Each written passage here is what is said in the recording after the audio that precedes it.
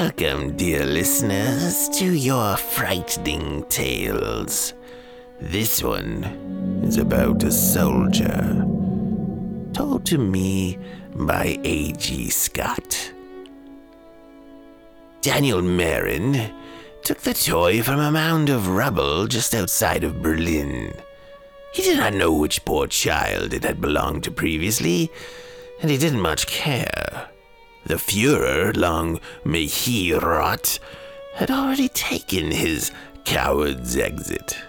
The Allies had won, and as dictated by the old saying, to the victors go the spoils. Other men had chosen their souvenirs. This man a red armband, and that man an iron cross. This one an officer's tongue. Daniel did not seek anything so morbid. He did not seek anything at all, and he might have returned home empty-handed had the toy not called his name. It stood tall and proud in a field of ash and charred shapes, a tiny bronze suit of armor, a handspan tall, gleaming through the smoke.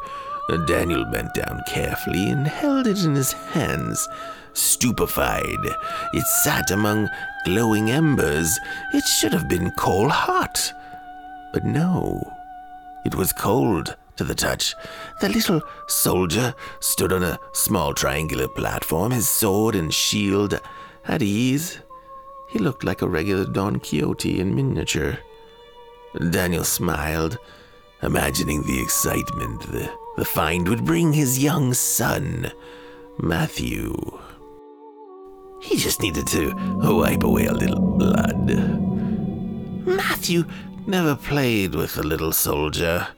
In fact, he hardly even looked at the thing after his father presented it to him for the first time. I mean, small wonder its limbs were not opposable, its sword and shield would not budge.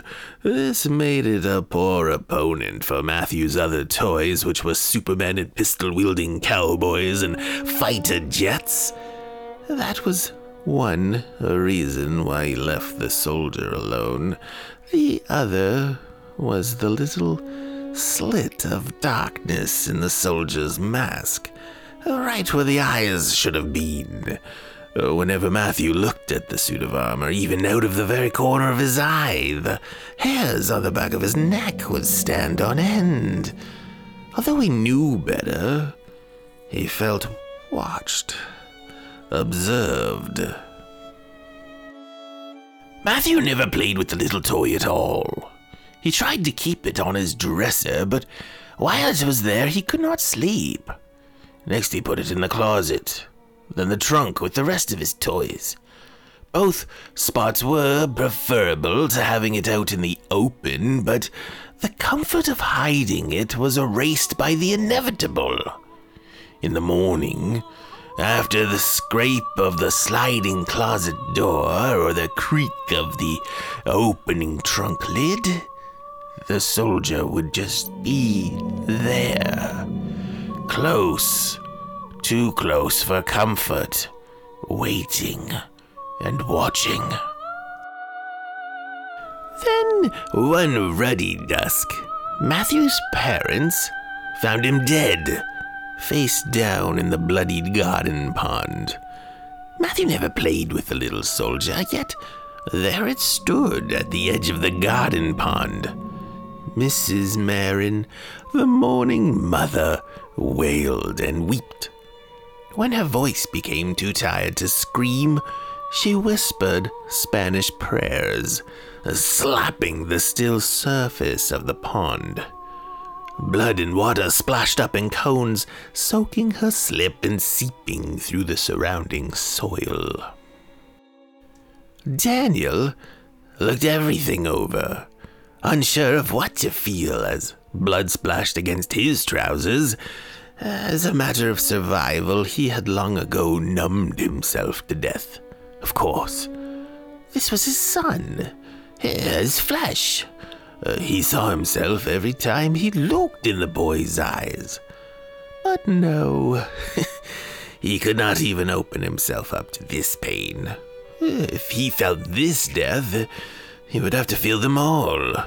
That he knew. He could not survive.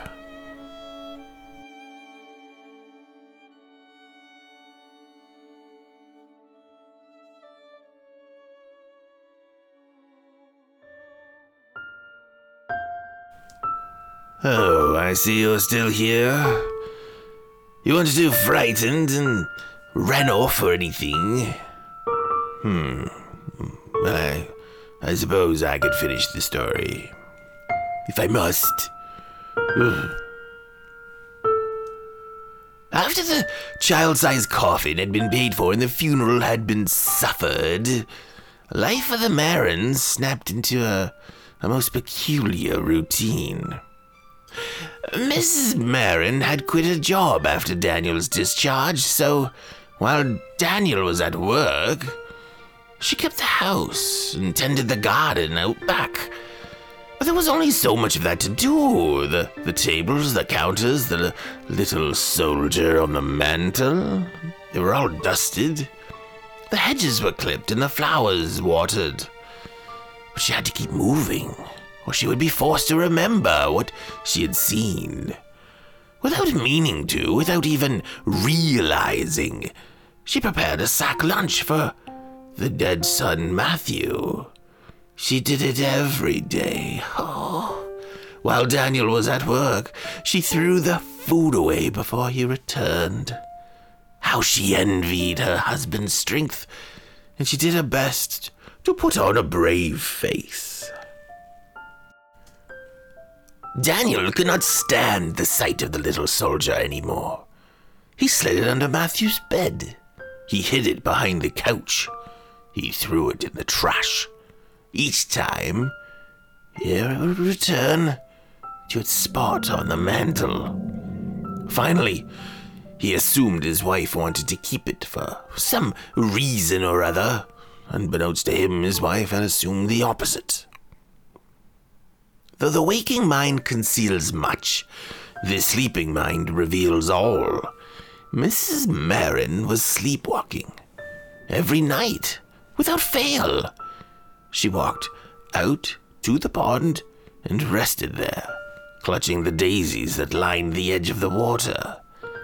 Daniel became aware of this habit early on, and though it scared him, he understood it.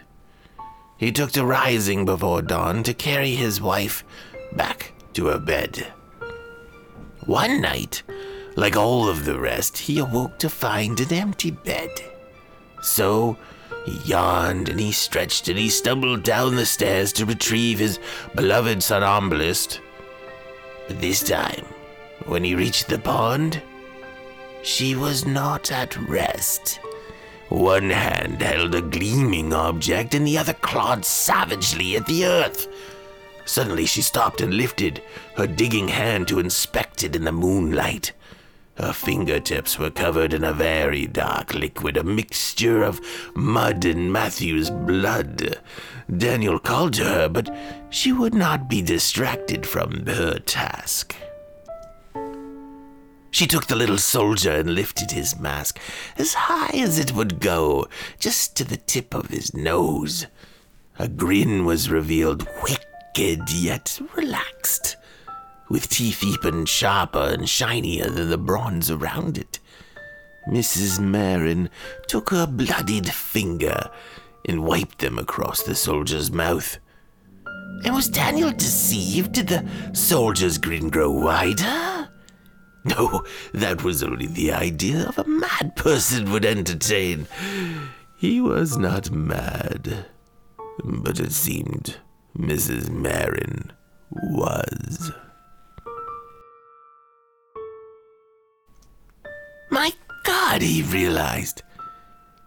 She's returning to the scene of the crime. She killed him. In her hysteria, she killed our Matthew. I should have never left her alone. Oh, the war. It did something to her. Something worse than it did to me. Daniel sent his wife away. The place was a hospital, at least in a name. But Daniel knew people who went in never did get better. He did not visit her, not so much as once. She wastes away there even now. As for the toy soldier, Daniel wiped it clean of the blood. He placed it in a small lunch pail, which he secured with a padlock.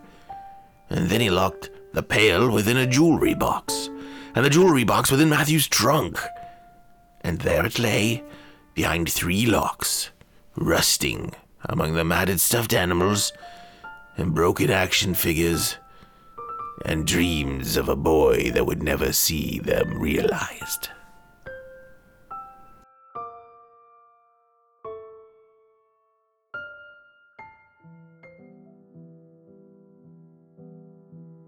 Years passed. Daniel was able to remarry. Her name was Anita Renault, and she did not care to take Daniel's last name. Thank you very much. Don't ask. She had 2 daughters, Amanda and Amelia, who grew to love Daniel as their own father. Together they revived the garden, and Daniel built a little blue bridge over the pond. The girls watered the flowers, and whenever Anita was not at work, she made crustless sandwiches and sweetened her lemonade with scandalous amounts of sugar. All was well, or so Daniel thought. In the night, while the adults slept, Amanda and Amelia dared, and then double dog dared, each other to sneak through the off-limits door. Inside, they found Matthew's bedroom. The bed was still unmade. The fighter planes littered the windowsill. Of peculiar interest to the girls was the old trunk, which sat by the foot of the bed. One of the girls, and they argue to this day about which of them did it first, pressed her ear to the lid of the trunk. A voice from inside, faint but clear, whispered them secrets so scandalous. The girls kept asking for more. Only when the telling was done did the voice inside the trunk reveal his price.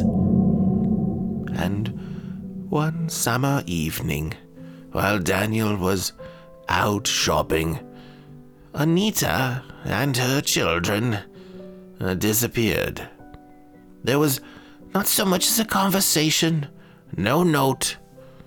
The abandonment disturbed him, but it was not the most disturbing part of his day, for when he returned home, the toy soldier had returned to the mantel, heart-thumping, fingers numb. Daniel ran to Matthew's room. All 3 locks were still intact. The one on the lunch pail had even rusted shut. He could not have opened the box if he wanted to. And yet, the soldier was free. It was impossible. It was wrong.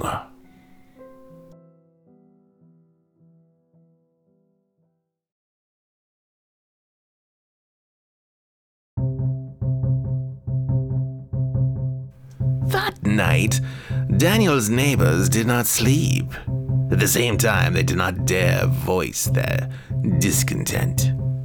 The sounds they heard emanating from the Marin house were wretched. A steel axe striking bronze, a chainsaw screeching against plate armor, the crackle of a great fire, the screams of a man at his wit's end, and a few hours of silence. They heard a car start up and squeal away. Daniel drove right up the edge of the towering cliffs near Manzanita. He exited his car, leaving the engine running. There he stood at the brink of oblivion. Hundreds of feet over the angry ocean, tying the little bronze soldier to his chest. He felt the anguish he ought to have felt for his son. Somewhere deep within, a floodgate opened, and he felt the pain for every brother he had lost in war. He felt the pain for all the innocent lives he had taken. He felt pain most of all for the death of the good man he had once believed himself to be. With the little soldier's sharp edges scratching at his chest, Daniel dove from the cliff. Oh, most folks assume he met a fate on the toothy crags below. Perhaps not. Perhaps he washed ashore, broken, but survived for a time. But surely not for that long, and his body, well, it was never recovered.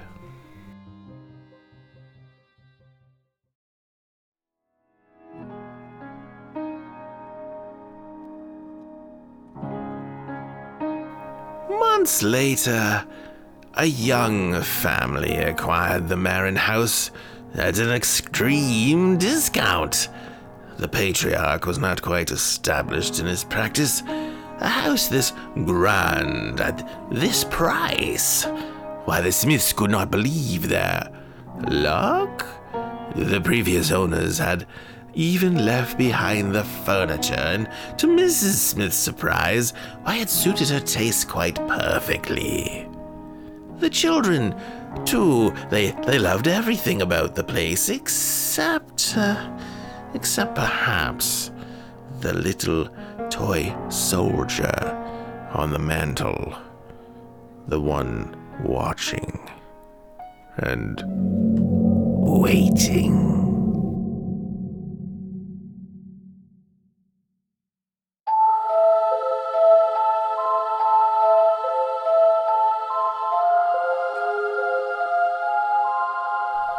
And thus concludes the story of a soldier, as told to me by A.G. Scott, some time ago, February 2nd, 2021. At any rate, this has been a frightening tale, as presented by Wilhelm, the buffoon, for your entertainment.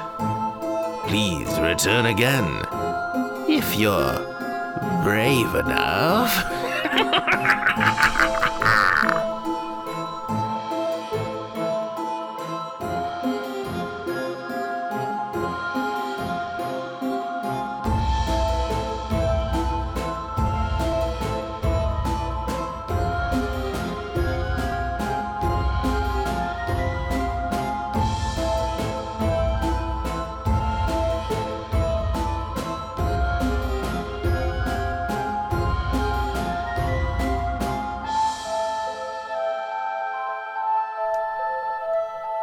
You're still here? But it's over. Go home. Do something with your life.